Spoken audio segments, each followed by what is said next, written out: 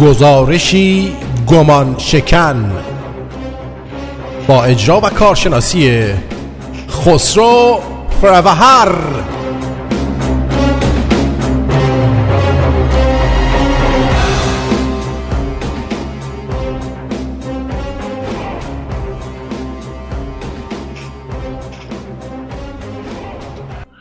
درود بر شما شنوندگان خوب و گرامی رادیو شمرون. خسرو فروهر هستم و مانند هر چهارشنبه افتخار دارم که از طریق رادیو شمرون در مهمان خانه شما عزیزان باشم.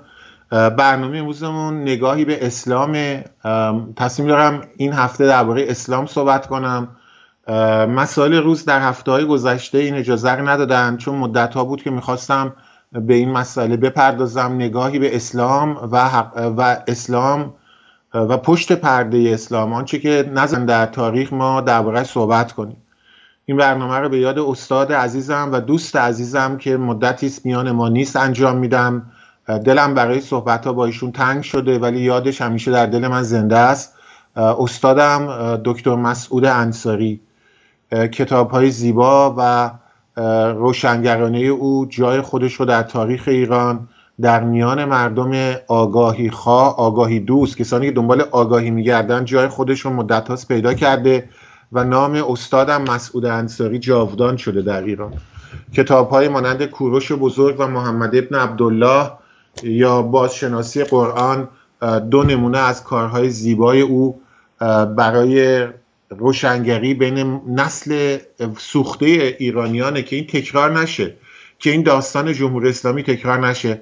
شاید هفته دیگه هم اگه این برنامه مورد استقبال قرار بگیره و مسائل روز اجازه بدن، هفته دیگه هم ادامه بدم اینو. نام این برنامه هست خسرو فروهر، گزارشی گمان شکن و نگاهی به اسلام. اسلام ببینیم چی بوده. برای شما 2 کلیپ آماده کردم و این کلیپ ها رو یکیش همون صحبت زیبا کلامه که میگه من شما رو میکشم و دیگری صحبت یکی از همین آخوندهامونه که در کمال وقاحت برمیگرده و میگه زنهای مردم رو باید میگرفتیم و بهشون تجاوز میکردیم. آیت الله محمد تاکندی. این دوتا رو به این دلیل انتخاب کردم برای برنامه امروز که یکیشون به اصطلاح اصلاح طلبه مثل زیبا کلام، اون یکیشون از آخوندهای اصولگراست و ما میبینیم که در نگاهشون به مردم ایران، نگاهشون به انسانیت هیچ تفاوتی با هم نداره. من از آرتین عزیز خواهش میکنم چون همون اول برنامه این صحبت‌های زیبا کلام رو گوش کنیم و من امروز از خود اسلام براتون مسائلی رو میخوام بیارم. میخوایم ببینیم که آیا علی ابن ابی طالب و حسین ابن علی تفاوتی داشتن با زیبا کلام؟ با این صحبت‌هایی که الان از زیبا کلام میشنویم، آیا حسین ابن علی و علی ابن ابی طالب نگاهشون به ما مردم ایران گونه دیگری بوده؟ آیا ترور در اسلام چیز مندرآوردی است مال قرن 20 و 21 یا در دوران خود آقای محمد ابن عبدالله هم فرامین ترور داده میشد، دستور به ترور داده میشد؟ این مسائل رو مدت ها بود خب دیگران هم صحبت کردم، منم سالهاست در این باره صحبت کردم، فکر کردم ولی دوباره وقتشه که در این باره صحبت بشه و گاهی اوقات باید به این مسائل پایه‌ای بپردازیم. دوستانی که علاقه دارن از وبلاگ منم دیدن کنن، قبل از اینکه کلیپ صحبت‌های زیبا کلام رو گوش کنیم، سایت من از libertyforiran.org/فروهر و تلفن این چیز هم برای پرسش و پاسخ هم بعد از کلیپ براتون خواهم گفت که اگه پرسشی بود میتونید مطرح کنید. آرتین عزیز، آرتین پرتویان عزیز، دست درد نکنه، لطفاً خواهش می‌کنم اینو پخش کنید. شما می‌فرمایید که 4 سال پیش با من مصاحبه کردید آقای زیبا کلام و گفتی که من با تمام وجود از نظام جمهوری اسلامی دفاع میکنم.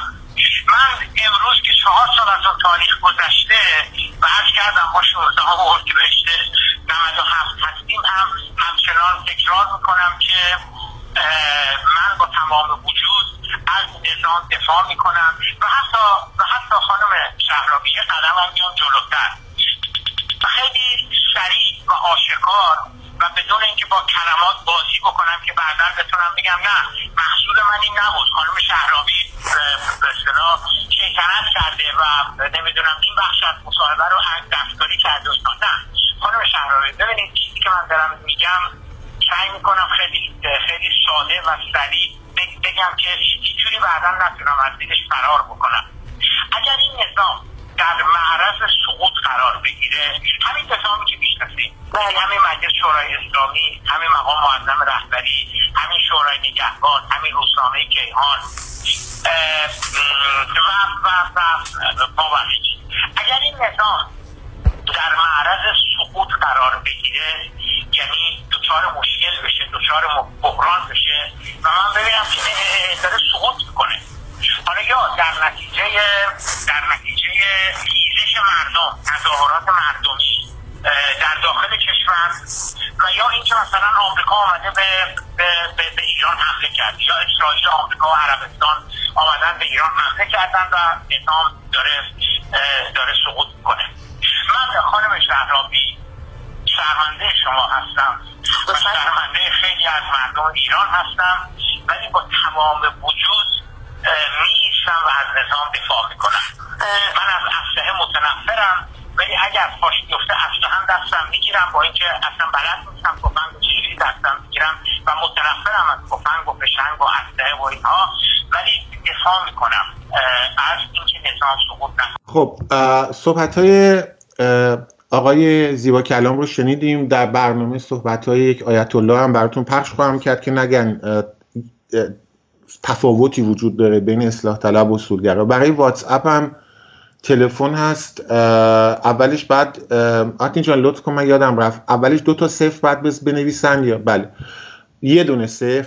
خوش دوستانی که تو کانادا نیستن بذارید آرتین دوباره، بله 201 647 527 84 65 201 647 527 84 65. این واتس اپ تقریبا یه رو 20 دقیقه آخر برنامه 2-3 تا پرسش رو پاسخ خواهم داد و هفته دیگه هم اگه ببینم علاقه زیاده ادامه میدم اینجور برنامه رو درباره اسلام. خب 201 647 527 84 65. خب شنیدیم که آقای زیبا کلام که بعد آقای علیرضا نوریزاده که بارها درباره صحبت کردیم، انسان خائن، اومد در تلویزیون خودش و اعلام کرد که مردم قصه نخوریم، ما نخبگانی مثل زیبا کلام داریم و در آینده باید اینو حکومت هم به دست بگیرن.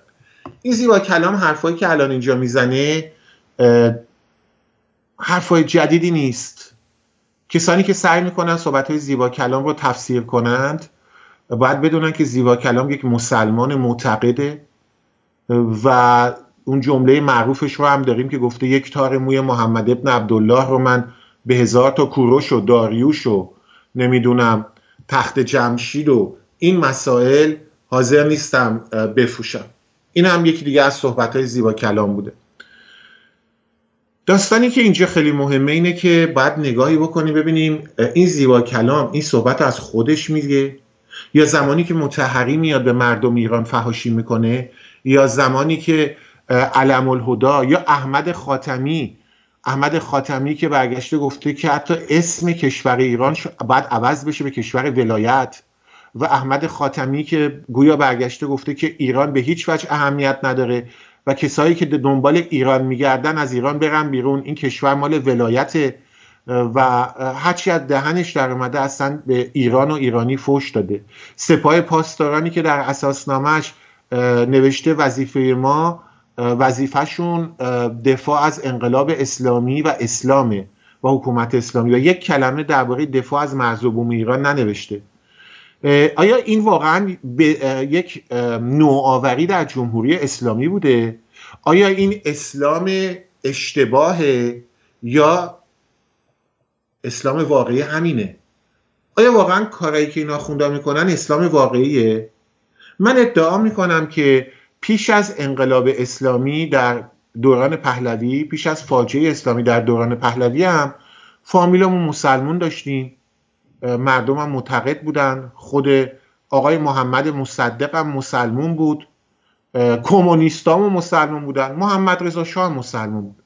ولی من این 3 تا گروه سیاسی به این دلیل آوردم چون عقیده دارم که اونا نمیدونستن هیچ کدومشون اسلام واقعی چیه.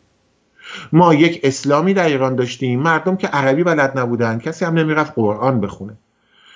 یک اسلام سنتی ایرانی شده در ایران بود که طرف نمازشو میخوند و بعدش میرفت ودکاشو هم بعدش هم این اسلامی که طرف نمیدونست چیه، یه چیزی داستانی شنیده بود و یک داستانهایی برای علی ابن ابی طالب ساخته بودن که خیلی مثلا مثل پوریای ولی بوده و نمیدونم حسین هم شده بود چگوارا براشون و بعد نمیدونم امام رضا هم شده بود رابین هود. اینها داستان بودن، ربطی به اسلام واقعی نداشتن و به همین دلیل هم زمانی که در دوران پهلوی مردم به مدرسه رفتن، سواد خوندن نوشتن یاد گرفتن، اتفاقا شاید تعجب کنید رشد اسلام واقعی که همین تروریسم، آدمکشی و زنستیزی بیشتر بود، اتفاقا که دلایلش این بود که در دوران پهلوی مردم سواد خوندن نوشتن پیدا کردن، خودشون میتونستن برن قرآن و ترجمه قرآن رو بخونن. وقتی رفتن قرآن رو خوندن سوره النساء یهو دیدن تو سوره النساء واقعا نوشته زن تو کتک بزن. تو سوره النساء اصلا آیه اولش چیه؟ میگه الرجال قوامون علی النساء. این اولین آیه سوره، ببخشید اولین آیه نه، در سوره النساء اومده در آیه 31 اگه حضور ذهن داشته باشم از حافظه الان میگم، میگه الرجال قوامون علی النساء. ببخشید آیه اولش نبود، عذر میخوام. و بعد میاد پایین فکر کنم و بعد در همون قسمت میگه که بگی زنان رو کتک بزن. یا در سوره النساء میگه زنان ازدواج کرده، زنانی که شوهر دارن و شما حرام هستن مگر آنهایی که با دست راست اونها رو به اصطلاح تصاحب کنی، در جنگ تصاحبشون کنی. میبینید تو قرآن نوشته. بعد میره میخونه که شهادت زن نصف مرده. بعد میره میخونه که با دختر پسر خوندت هم میتونی عروسی کنی. با ازدواج با دختر پسر خونده تو ایران نبود. یا اینکه با زن شوهردار میتونی باش بخوابی، تو ایران این نبود، ولی تو اسلام بود. اون مردم ایران سواد خوندن نوشتن که نداشتن. تو روستاهامون هم که کسی قرآن دستش نبود، یک سری افسانه ها و داستان ها رو با شاهنامه و نمیدونم پهلوانی قدیمی ایرانی قاطی کرده بودن. یه اسلامی بین مردم بودش که طرف هر کاری دلش میخواد میکرد، بعد یه انشالله و بسم الله هم میگفت و اسم بچه‌ش هم محمد و علی و حسن میذاشت و میکرد خیلی مسلمونه. اسلام واقعی ولی در کمین ما بود. ما یه انقلاب اسلامی بدهکار بودیم. چرا؟ چون وقتی که مدارس باز شد، مردم خوندن نوشتن یاد گرفتن، چاپخونه اومد تو ایران، روزنامه اومد، این کتابای اسلامی و قرآن و اینا چاپ شد، رفت بین مردم و مردم اومدن و اینا رو خوندن و از دل همینها فدایان اسلام اومد بیرون. مهدی بازرگان و نهضت آزادی که از دل اینها مجاهدین خلق اومد بیرون. خیلی نمیدونن اینو، از دل نهضت آزادی مجاهدین خلق اومد بیرون. آقای صحابی و مهدی بازرگان استاد دانشگاه بودن، اینا آدمای باسوادی بودن. مصطفی چمران آدم باسوادی بود. اینا اتفاقا رفته بودن، خونده بودن و رادیکال شده بودن. بعد یه نگاهی باید به اسلام واقعی داشته باشیم، ببینیم آیا این حرفایی که زیبا کلام میزنه، میگه من مردم ایران رو میکشم، لت و پار میکنم، آیا در تاریخ اسلام بوده؟ خب بریم نگاه کنیم ببینیم آقای علی ابن ابی طالب چیکار میکرده، خود آقای محمد ابن عبدالله چیکار میکرده. یه نگاهی بکنیم. ما میبینیم که آقای علی ابن ابی طالب خودش هم این کاره بوده. به خیلی عامیانه میگم، خود آقای علی ابن ابی طالب علاقه به مردم ایران نداشته و در کشتار اونها سهیم بوده، همینطور که آقای زیبا کلام این کارو میکرد. آقای علی ابن ابی طالب در تاریخ طبری جلد 6 میگه ای مردم کوفه، شما شکوه ایرانیان رو از بین بردید، یعنی دمتون گرم. و همین نفرتی که مطهری و یارانش لاریجانی از تاریخ و تمدن ایران داشته در همین جا وجود داره. علی ابن ابی طالب در تاریخ طبری، من خودم تو برنامه این قسمت رو خوندم، امروز خیلی لیستوار میخوام براتون بخونم. میبینیم وقتی که صحبت از حمله به ایران میشه، در تاریخ طبری شما و همه توصیه میکنم، من برگردان ابوالقاسم پاینده از تاریخ طبری رو دارم، به صورت PDF هم میتونید دانلود کنید، جلد 4، 5، 6 رو و همچنین جلد 9 رو، این 4 تا رو حتما باید بخونید، به خصوص جلد 4 و جلد 5 خواندنش برای هر ایرانی مهمه. وقتی که صحبت از حمله به ایران میشه، ببینیم آقای علی ابن ابی طالب چی کاره بوده. آقای علی ابن ابی طالب در تاریخ طبری والی شهر مدینه بوده. یعنی این که میان به شما میگن علی دشمن عمر بوده، دروغه. زمان عمر آقای علی والی مدینه بوده. عمر دستور میده، میگه بگید علی ابن ابی طالب بیاد، من احتیاج به مشاوره با او دارم. علی والی مدینه بلند میشه میره پلوی آقای عمر و در تاریخ طبری جلد 5 این اومده. در جلد 5 صفحه 1143 1145 این بستگی به چاپ‌های مختلف گاهی اوقات صفحه این ور اون ور میشه. در اونجا اومده میگه، علی به عمر میگه آقای عمر تو خودت فرمانده سپاه نشو، میگه اگه تو فرمانده سپاه بشی بری به جنگ ایرانیان، خدای نکرده عمر تو در جنگ با ایران کشته شی، سپاه اسلام از بین میره، متلاشی میشه. عمر تو در مرکز خلافت بمون تا اگر سپاه اسلام از ایران شکست خورد ایرانیان بترسن، هنوز بدونن که اسلام هنوز خلیفه داره، اسلام هنوز نیرو داره. آقا اینها بعد گفتم زمانی که میرفتن اعراب از ایرانیان میترسیدن، ایران اون موقع ابرقدرت دنیا بود. علی میره تو کوفه به مردم میگه مردم شما الان پیروز دارید میشید و شکوه ایرانیان از بین میبرید. بعد علی خودش فرزندانش رو به جنگ بر علیه ایرانیان میفرسته. اینو خیلی از دوستان نمیدونن. در حمله‌ای که به طبرستان میشه، به اصطلاح در جهاد طبرستان، خود آقای علی فرزندانش زمان عثمان یک حمله‌ای میشه به طبرستان و این جهاد خیلی متاسفانه غم انگیزه، ولی خب بعد واقعیت رو گفت دیگه.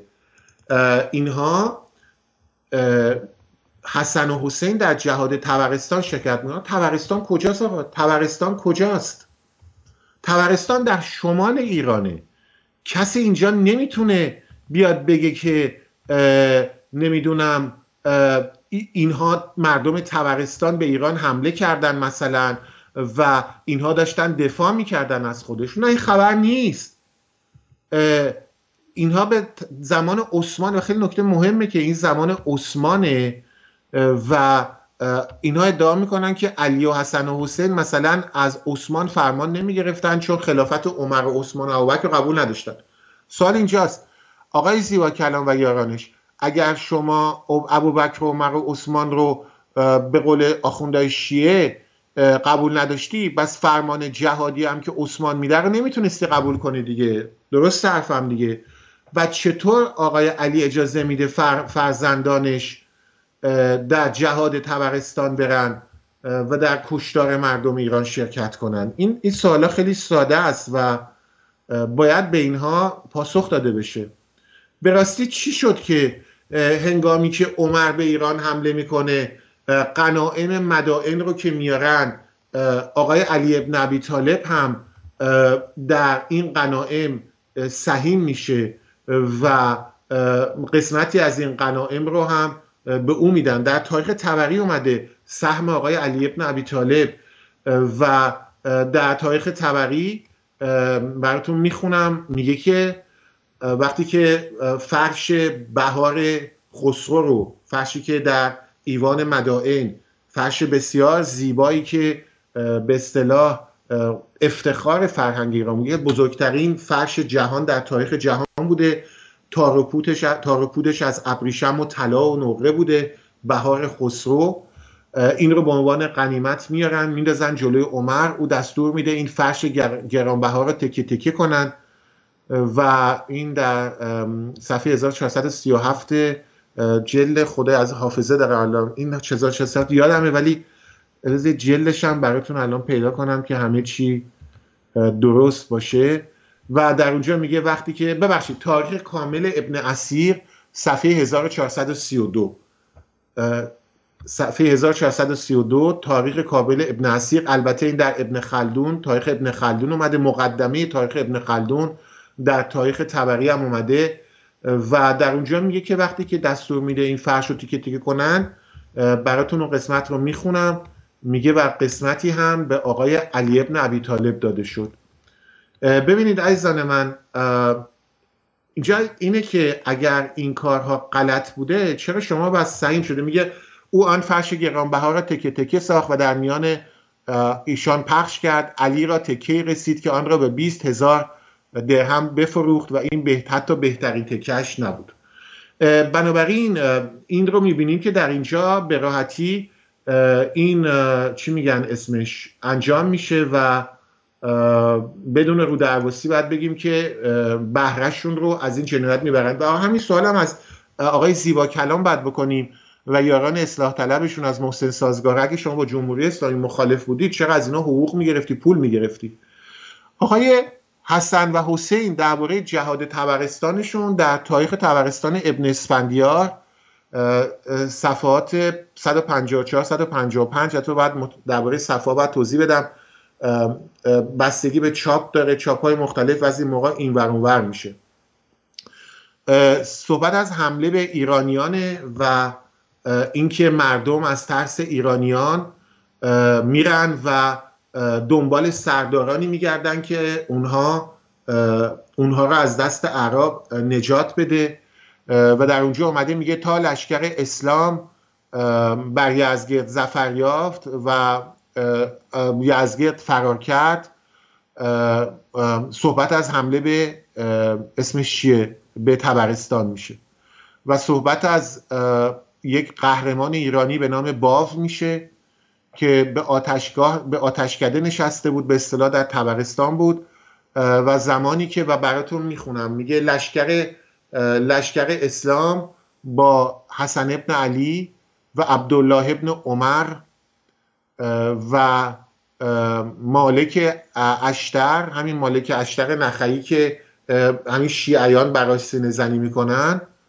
مالک اشتر نخعی همراه با حسن ابن علی با عبدالله ابن عمر، عبدالله ابن پسر خلیفه عمره و دیگران راه میافتن و برای جهاد به سوی ایران میان. بعد نوشته اهل طبرستان از زحمت صدماتی که گرفته بودن نالهشون در اومده بود و تصمیم میگیرن که برن پهلوانی رو پیدا کنن که او کمک کنه که اونها بتونن از خودشون دفاع کنن.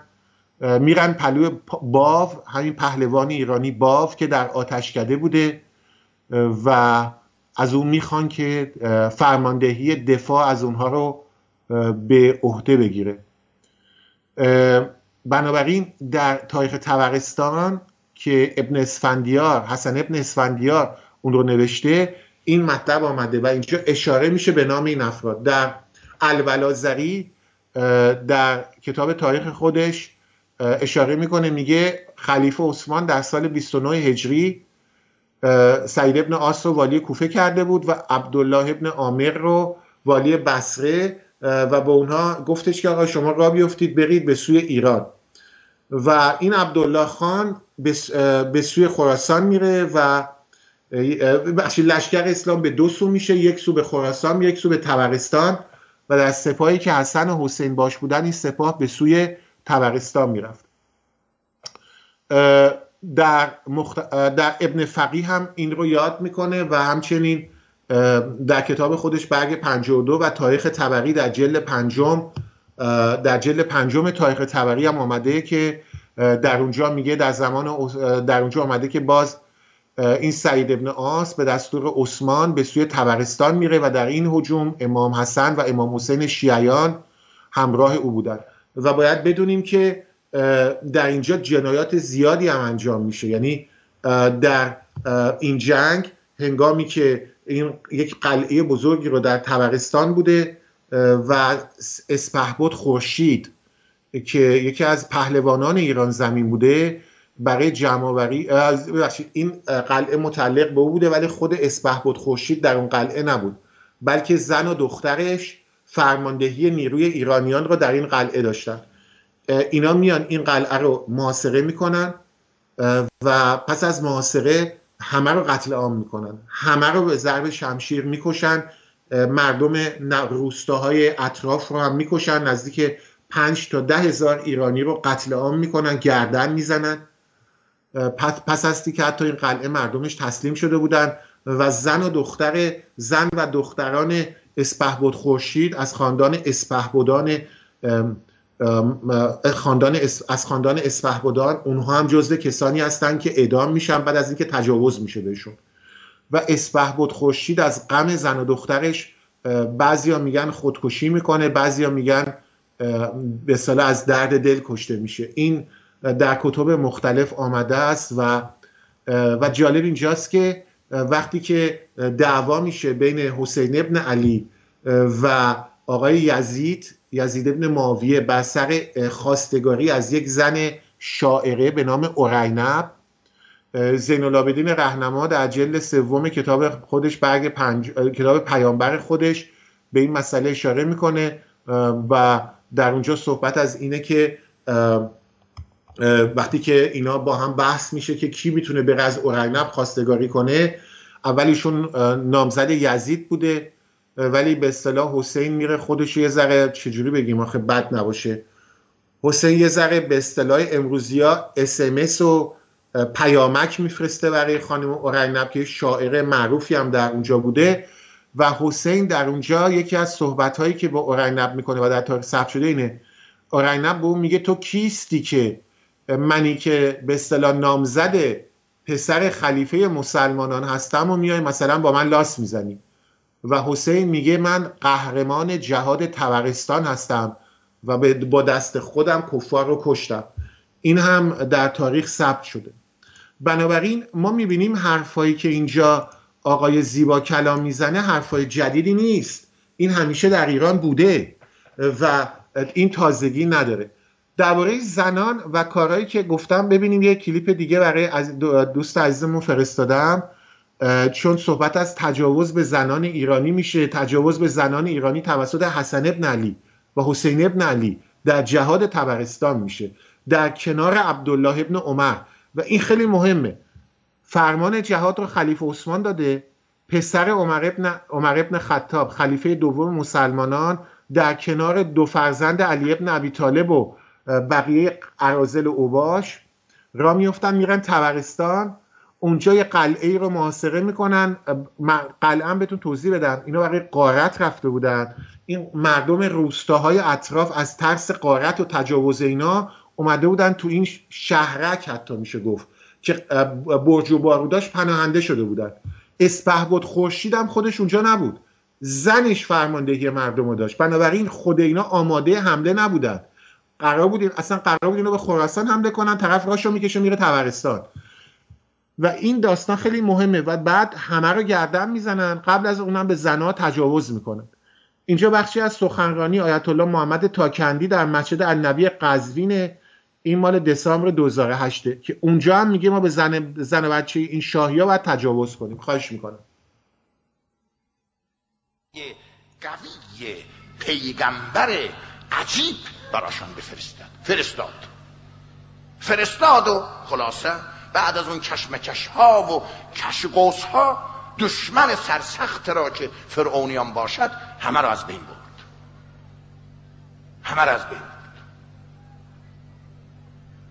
600,000 جمعیت غرق شدند و شهر شیشتاین به دست این بنی اسرائیل افتاد. تمام کاخ نیاوران هاشان به دست اینها افتاد، زنهاشان هم حتی به دست اینها افتاد. پارسال بود یادم هست گفتم که حتی 10 تا زنهاشو نگرفتند، باز دیدن زمین میماند، گفتن حالا یه نوبت هم دوباره بیایید، بود دوباره 5 تا شد 15 تا، باز دیدن زنها ماندن، دوباره باز گفتن 5 تا تقسیم کنید، دوباره باز تقسیم کردن دیدن باز نفری 5 تا میرسد، هر مردی 20 تا زن گرفت، زن سپهبد، زن افسر، زن سرگرد، زن نمیدانم بله ریگان، زن نمیدانم بله واشنگتنی، زن نمیدانم مسکویی، همه را گرفتن. حالا من یه وقتی در منبر گفتم ما الحمدلله پیروز شدیم به زنهای اینها هیچ طمع نکردیم، گفتیم بابا خیرت الله خیر زنها دارن مال خودتا و الا حقش بود ما همشان را بگیریم. حقش اینه. بسیجی باید همشان بله. این ببینید من اینایی که براتون میخونم اگه از روی کتاب فقط بخونیم میگید که آقا شما و این آقای پرتویان و رفقا شما کفار هستید و نفهمیدید، تفسیر درستی از قرآن و احادیث نکردید. خب ایشون متخصص قرآن دیگه، اشتباه که نمی کنم، آیت الله یعنی متخصص قرآن دیگه، داره این رو از احادیث براتون میخونه. آقای صادق زیبا کلامم که گفت من اسلحه میگیرم شما رو لطو پار میکنم میکشم، ایشون هم استاد علوم سیاسی دانشگاهشونه. اینا از خودمون که این حرفا رو در نمیاریم. در خود قرآن هم اینها اومده. من میگم آرتین جان فکر کنم هفته دیگه هم این بحث رو ادامه بدم، نمیدونم نظرتون چیه. فکر کنم بحث بدی نیست، این بعضی مسائل رو باید بیان کرد دیگه. ببینید من اینهایی که براتون میخونم اینا به این دلیله که اینا رو مدتی بود فکر میکنم که چجوری بگم، دلم تنگ شده بود این مسائل دوباره عنوان کنم، چون که هر از گاهی بعد اینها رو یادآوری کرد. باید اینها رو یادآوری کرد تا بدونیم که دشمن اصلی ما چی بوده و نذاریم اصلاح طلبا به اسم اینکه آقا حالا کنار بیاین با ما. اصلاح طلب اسلامی همیشه دشمن شما خواهد بود. از دید اونها ما کافر مرتدیم، سر ما میشه کلاه گذاشت، به ما میشه دروغ گفت، میشه تقیه کرد، میشه خدعه کرد. هر صحبت قشنگی که الان زیبا کلام و موسوی و کروی بکنن بر مبنای این اعتقاده. دوستان عزیز، یک قسمتی از فصل 9 بازشناسی اسلام، یک قسمتی رو از هنری جورج آقای دکتر مسعود انصاری آورده براتون میخونم. هنری جورج میگه هنگامی که دینی با بی‌عدالتی توأم و وظیفه وعظ مردم رو به عهده بگیرن، دینی که بیاد به اصطلاح بین مردم و این با بی‌عدالتی و جنایت و تجاوز جزوی از اون باشه، از خدا ناشناسی هم بدتر خواهد بود. اینایی که میان به من و شما میگن آقا حالا کاری نداشته باش، این و از حرف خداست، حالا اشتباهی هم توش باشه، میگه این از خدا نشناسی بدتره. و واقعیت هم همینه. واقعیت اینه که اینها در خودشون این جنایت ها رو با خودشون آورده بودن. و براتون یه قسمتی رو میخونم و در آیه 30 آیه 6 سوره مؤمنون این اومده، میگه و یا کنیزان ملکی متصرفی آنها که هیچ نوع ملامتی در مباشرت این زنان برای مردان نیست. در آیه 3 سوره النساء اومده بود گفته بود پس نکاح کنید آنچه خوش آید شما را، زنان را 2 3 4 و اگر هم بیم داشته باشید که با آنها عدالت نورزید پس تنها یک زن اختیار کنید و یا چنان که کنیزی دارید با آن کنیز یعنی برده. این آخونده اونجایی که میگه ما اومدیم به زناشون تجاوز کنیم و اینا، اسیر جنگی، زنی که اسیر جنگی بشه برده است دیگه. میگه اگرم زن مسلمون گیرت نیومد به کنیزه اکتفا کن. و بعد ادامش در آیه 6 سوره مؤمنونه میگه و یا کنیزانی که مال شما تصاحب کردین بدون هیچ ملامتی در مباشرت با اونها نیست. هیچ ملامتی در مباشرت با اونها نیست. و در سوره النساء دوباره میاد میگه نساؤکم حرث لکم فانو حرثکم ان شئتم. امیدوارم عربیم به خوبی توده‌یا باشه. میگه زنان شما کهسارهای شما هستند. آیه 223 سوره البقره سوره دوم قرآنه. میگه زنان شما کهسارهای شما هستند، به هر نحوی که میل دارید برای کش فلان کار رو براشون بکنید. دوستان عزیز، در نهج البلاغه اومده که النساء نواقص العقول، این هم دید اینها به زنان بوده. بنابراین وقتی که میان و به زنان مردم تجاوز میکنن چی میگن، این چیزی نیست که جز از قرآن جای دیگه اصل مطلب نیست. و زمانی که میان و مردم رو میکشن و قتل عام میکنن، این رو از خودشون در نیاوردن. در صحیح البخاری من توضیح بدم، در اهل سنت 2 تا کتاب داره. اول 90% مسلمانان سنی هستن. شیعه رو الان براتون پخش کردیم، یه مقدارشو گفتیم و اینا. خب اهل سنت 90% مسلمانانن و اینا 2 تا کتاب حدیث بسیار مهم دارن که اینا در اصل و ریشه تمام احادیث در اهل سنت کتاب صحیح البخاری و صحیح مسلمه. صحیح البخاری و صحیح المسلم به اصطلاح 2 تا از مهمترین کتاب‌های، یعنی مهمترین کتاب‌های احادیث هستند. در صحیح المسلم جلد 8 صفحه 3109 قسما اومده که آقای محمد با عایشه در سن 9 سالگی ایشون عروسی کرده. در صحیح المسلم جلد 8 صفحه 3111 من اینو انگلیسیش رو برای دوستان فرستاده بودم و اونجا یک حدود 36 صفحه یه بار برای به زبان انگلیسی و آلمانی در این رابطه من یه مقاله نوشته بودم و اینو شاید بذارم دوباره در صفحه خودم که دوستانی که علاقه دارن با آلمانی و انگلیسی بتونن اینو برای رفقاشون بفرستن. در جلد 8 صفحه 3111 میگه و دخترک یعنی عایشه اسباب بازی های خودش رو همراه محمد به خونه شوهرش بود. در صحیح البخاری جلد 6 صفحه 298 صحبت از اینه که این دخترک کوچک رو، به عربی میگه دخترک کوچک رو آقای محمد با خودش به حمام میبرد و کارهای فلان میکرد. در صحیح المسلم جلد 8 صفحه 3460 دوباره به این مسئله اشاره شده. در آقای طبری تفسیر قرآن طبری آمده، ببخشید در تاریخ طبری جلد 7 البته میگم ترجمه های مختلفشه، من این ترجمه انگلیسیشو الان صفحه‌شو دارم میگم چون اینو از چیز انگلیسیش برداشته بودم. این صفحاتی که الان گفتم همش مال صحیح البخاری و مسلم ترجمه های انگلیسی بودن. در طبری جلد 7 این چیز انگلیسیش میگه و محمد عایشه رو در مکه 3 سال قبل از هجرت باش عروسی کرد و اون موقع عایشه 6 سالش بود. این میگه 6 سالش بود. در کتاب میدونید که یکی از مهمترین کتابی که درباره زندگی آقای محمد ابن عبدالله مال ابن اسحاقه. ابن اسحاق میگه زمانی که آقای محمد با عایشه ازدواج میکنه، میگه زمانی که محمد به مدینه آمد 53 سال سن داشت، یعنی وقتی 3 سال قبلش با عایشه عروسی کرده اون موقع 50 سالش بوده. در کتاب صحیح البخاری قسمتی هست و در اونجا میگه به نقل از پیامبر اسلام چنین گفت که با یک درباره شرایط ازدواج با یک دختر باکره است و از اون میپرسن که چگونه ما باید اجازه بگیریم از یک دختر باکره که باش همخوابگی کنیم. او میگه زمانی که او ساکت بماند. خیلی ساده است، یعنی زمانی که ساکت بماند. و این مسائل در تکرار شده درباره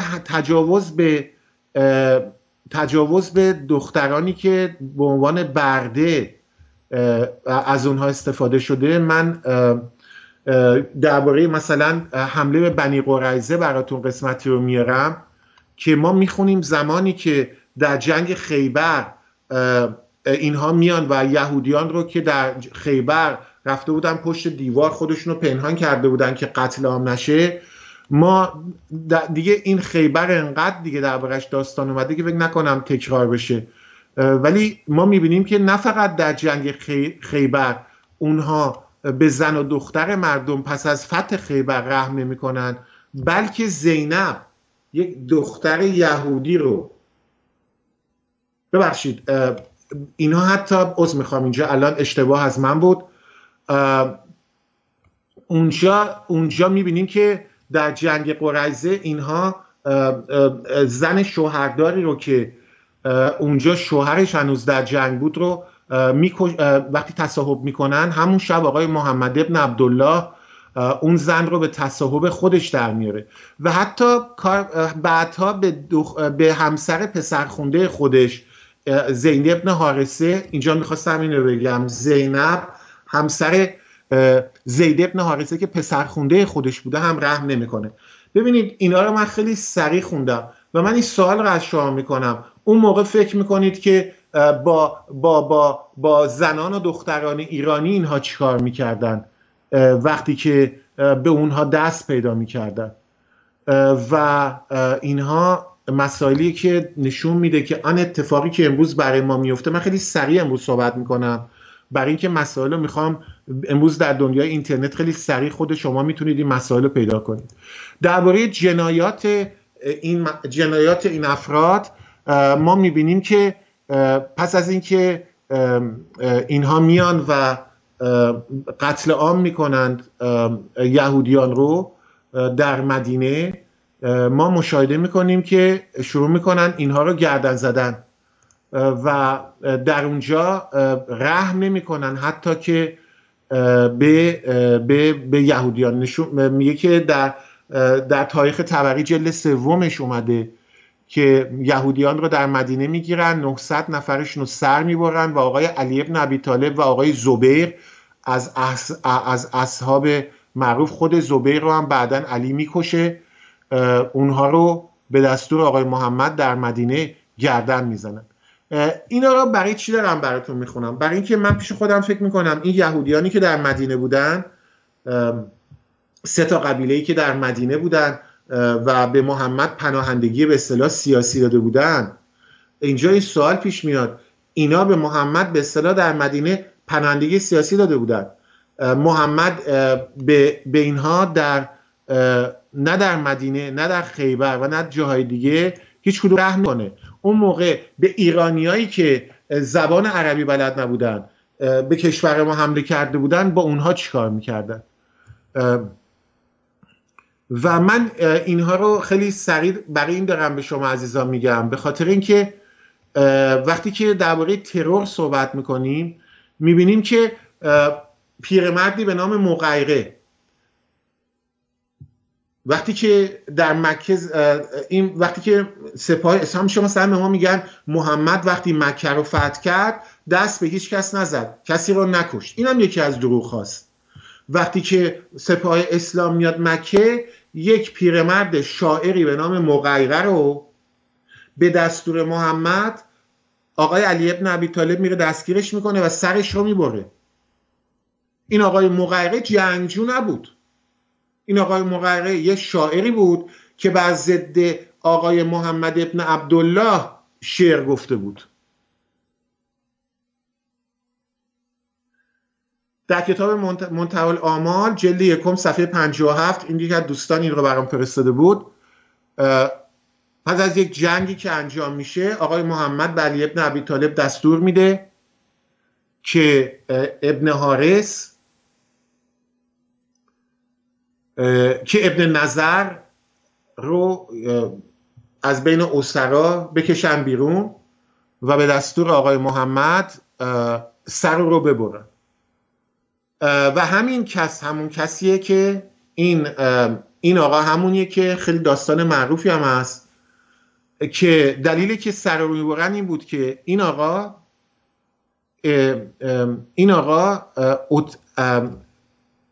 عتیبه یا عتیبه گویا اسمش بوده، هنگامی که غنایم بین لشکر اسلام پخش می شده به صورت محمد توف کرده بوده.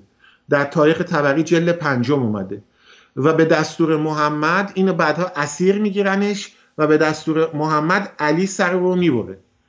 ولی اینایی که براتون میگم اینا رو برای این گفتم که وقتی میان به شما میگیم که زمان خلافت خود آقای علی ابن ابی طالب،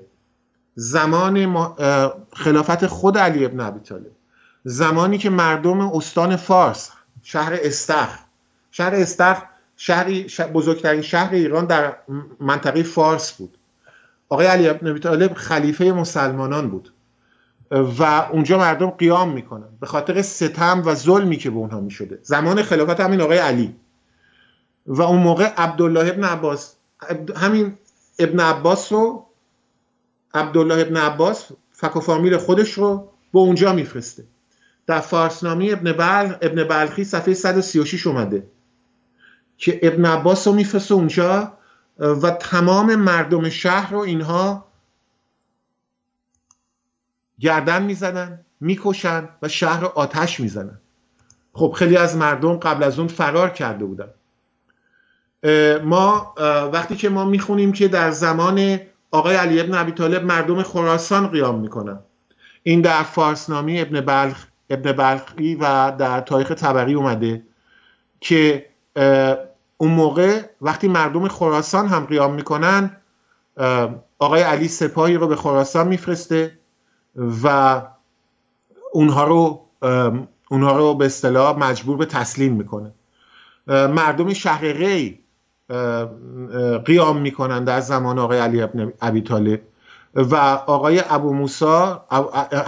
علی ابن ابی طالب همین ابو موسی رو اشعری رو با یک لشکری به سرکوب اونها میفرسته و مردم شهر ری رو اونها قتل عام میکنن.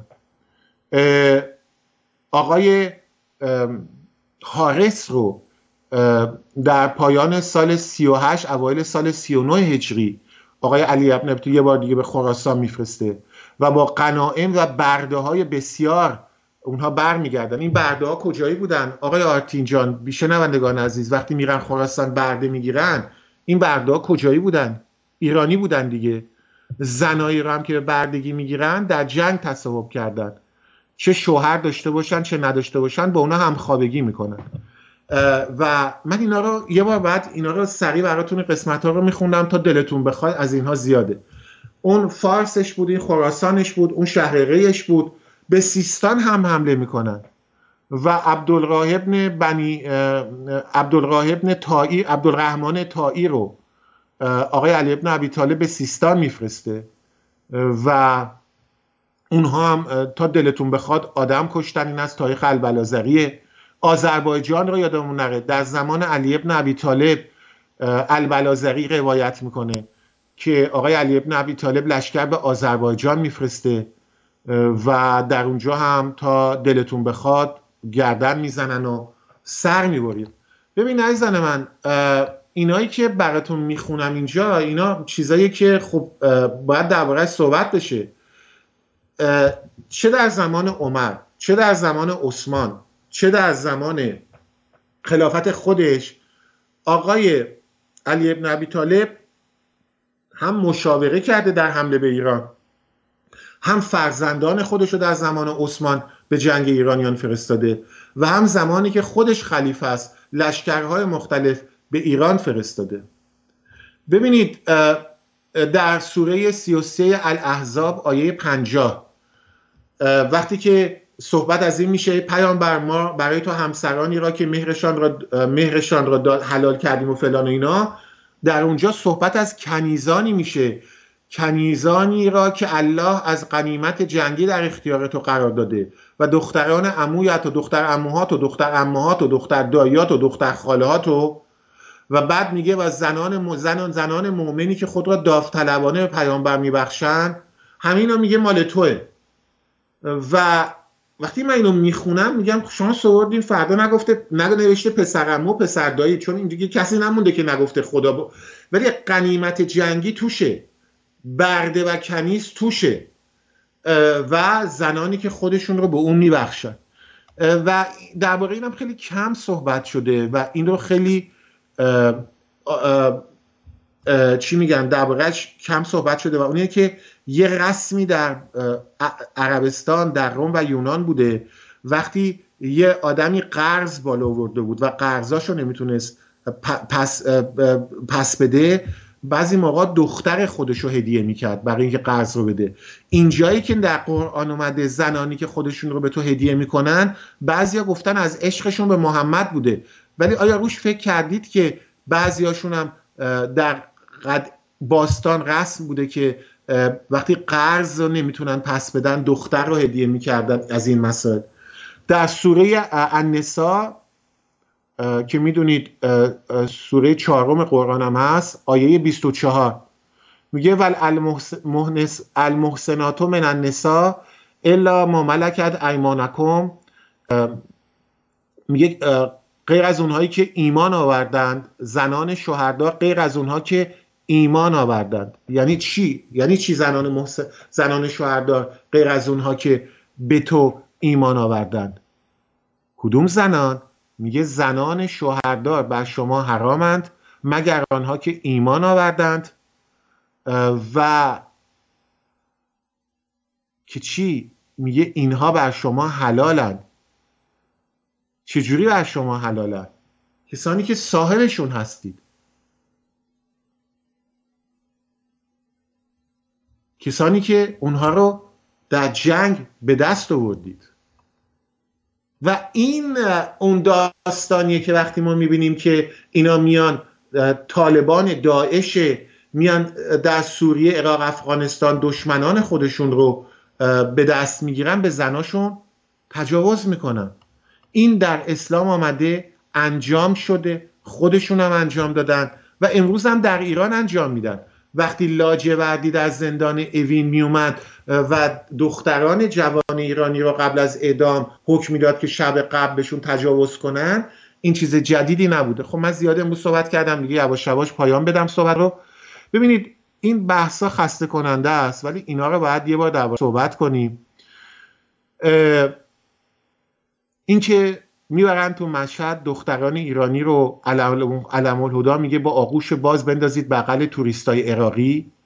این که لاجوردی در زندان اوین دختران مردم رو میگرفت قبل از اعدام بهشون تجاوز میکرد. این که در کهریزک به پسران و دختران ایرانی تجاوز میکردن، خب در قرآن اسم غلام هم اومده در بهشت دیگه. وقتی که ما این مسائل رو میبینیم، میان به ما اصلاح طلبان میگن این یا اشتباهات جمهوری اسلامی ده ربطی به اسلام نداره. وقتی که ما میگیم که اینها میامدن آدم تروریست میفرستن خارج از کشور، ما میبینیم خود آقای محمد ابن عبدالله هم، من برنامه دیگه اینو خواهم خوند براتون، طبق احادیث معتبر اسلامی آقای محمد ابن عبدالله اینجا دعواست 9 تا، بعضی کتابا میسن 7 بار رسما از مدینه تروریست میفرسته به مکه که شاعرانی رو که بر ضد او شعر میگفتن رو بکشن. من اینو برنامه دیگه براتون میخونم. میبینیم فرمان ترور هم داده میشد، فرمان تجاوز به زنان داده میشد، فرمان غارت داده میشد. و بعد در رابطه با ایرانیان هم میبینیم همین امامان شیعه، همین خلفای اسلامی در کمال بیرحمی با ایرانیان رفتار میکرد. بنابراین وقتی اون آخوندی که براتون ویدیوشو پخش کردیم این حرفا رو میزنه، وقتی علم الهدا این حرفا رو میزنه، وقتی احمد خاتمی این حرفا رو میزنه، وقتی که خلخالی این کارا رو میکرد، اینها داشتن اتفاقا مقررات اسلام رو انجام میدادن، فرامین اسلامی رو انجام میدادن، اسلام واقعی رو داشتن انجام میدادن. و اینجاست که باید این مسئله رو در پایان برنامه بهش برسیم و نتیجه گیری کنیم. کسی که امروز میاد میگه اصلاح طلبی، داره به شما میگه در این طویله‌ای به نام جمهوری اسلامی باقی بمون تا سر فرصت دوباره سر تو ببری. به تو میگه در کشتارگاه اسلام قلاده تقلید رو بر گردن خودت باقی بذار. حالا یه ذره از کشتن خسته شدیم، شاید تو عصبانی شدی، ممکنه قیام کنی، ما 10 سال دیگه دوباره این کارا رو تکرار کنیم. در 1400 سال گذشته اینا همیشه و همیشه این کارا رو انجام دادن هر وقت تونستن و باز هم انجام خواهند داد. جمهوری اسلامی اسلام راستینه. برای همینه که من به عنوان ایرانی نمیتونم مسلمان باشم. به کسی نمیگم مسلمان باشم، من نمیتونم مسلمان باشم. من عقیده دارم جمهوری اسلامی اسلام راستینه.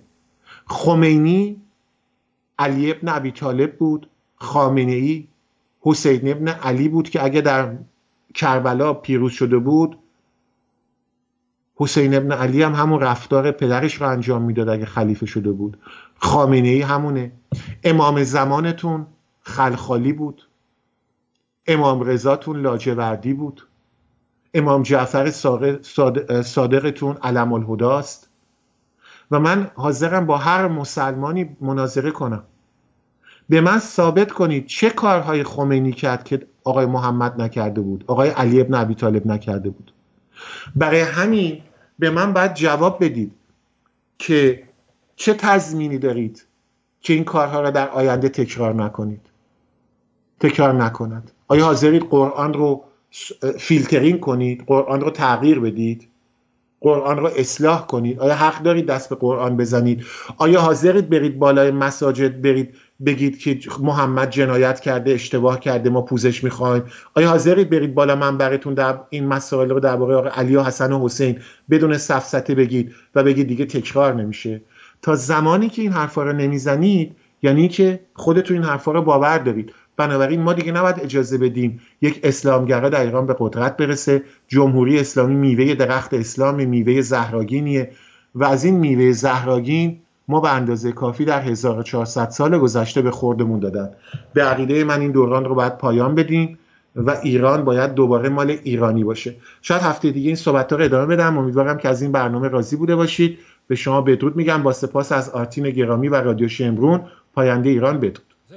چه جهان هیچ اگر دوست دارم تو را ای کهن بوم و بر، دوست دارم تو را ای کهن پیر جاوید برنا، تو را ای گران مای دیرین ایران، تو ای شور بوم غمین پر از خون دل و مهربان چه، تو ای دختر شرمگین امید، تو را دوست دارم اگر دوست دارم، تو را دوست دارم اگر دوست دارم.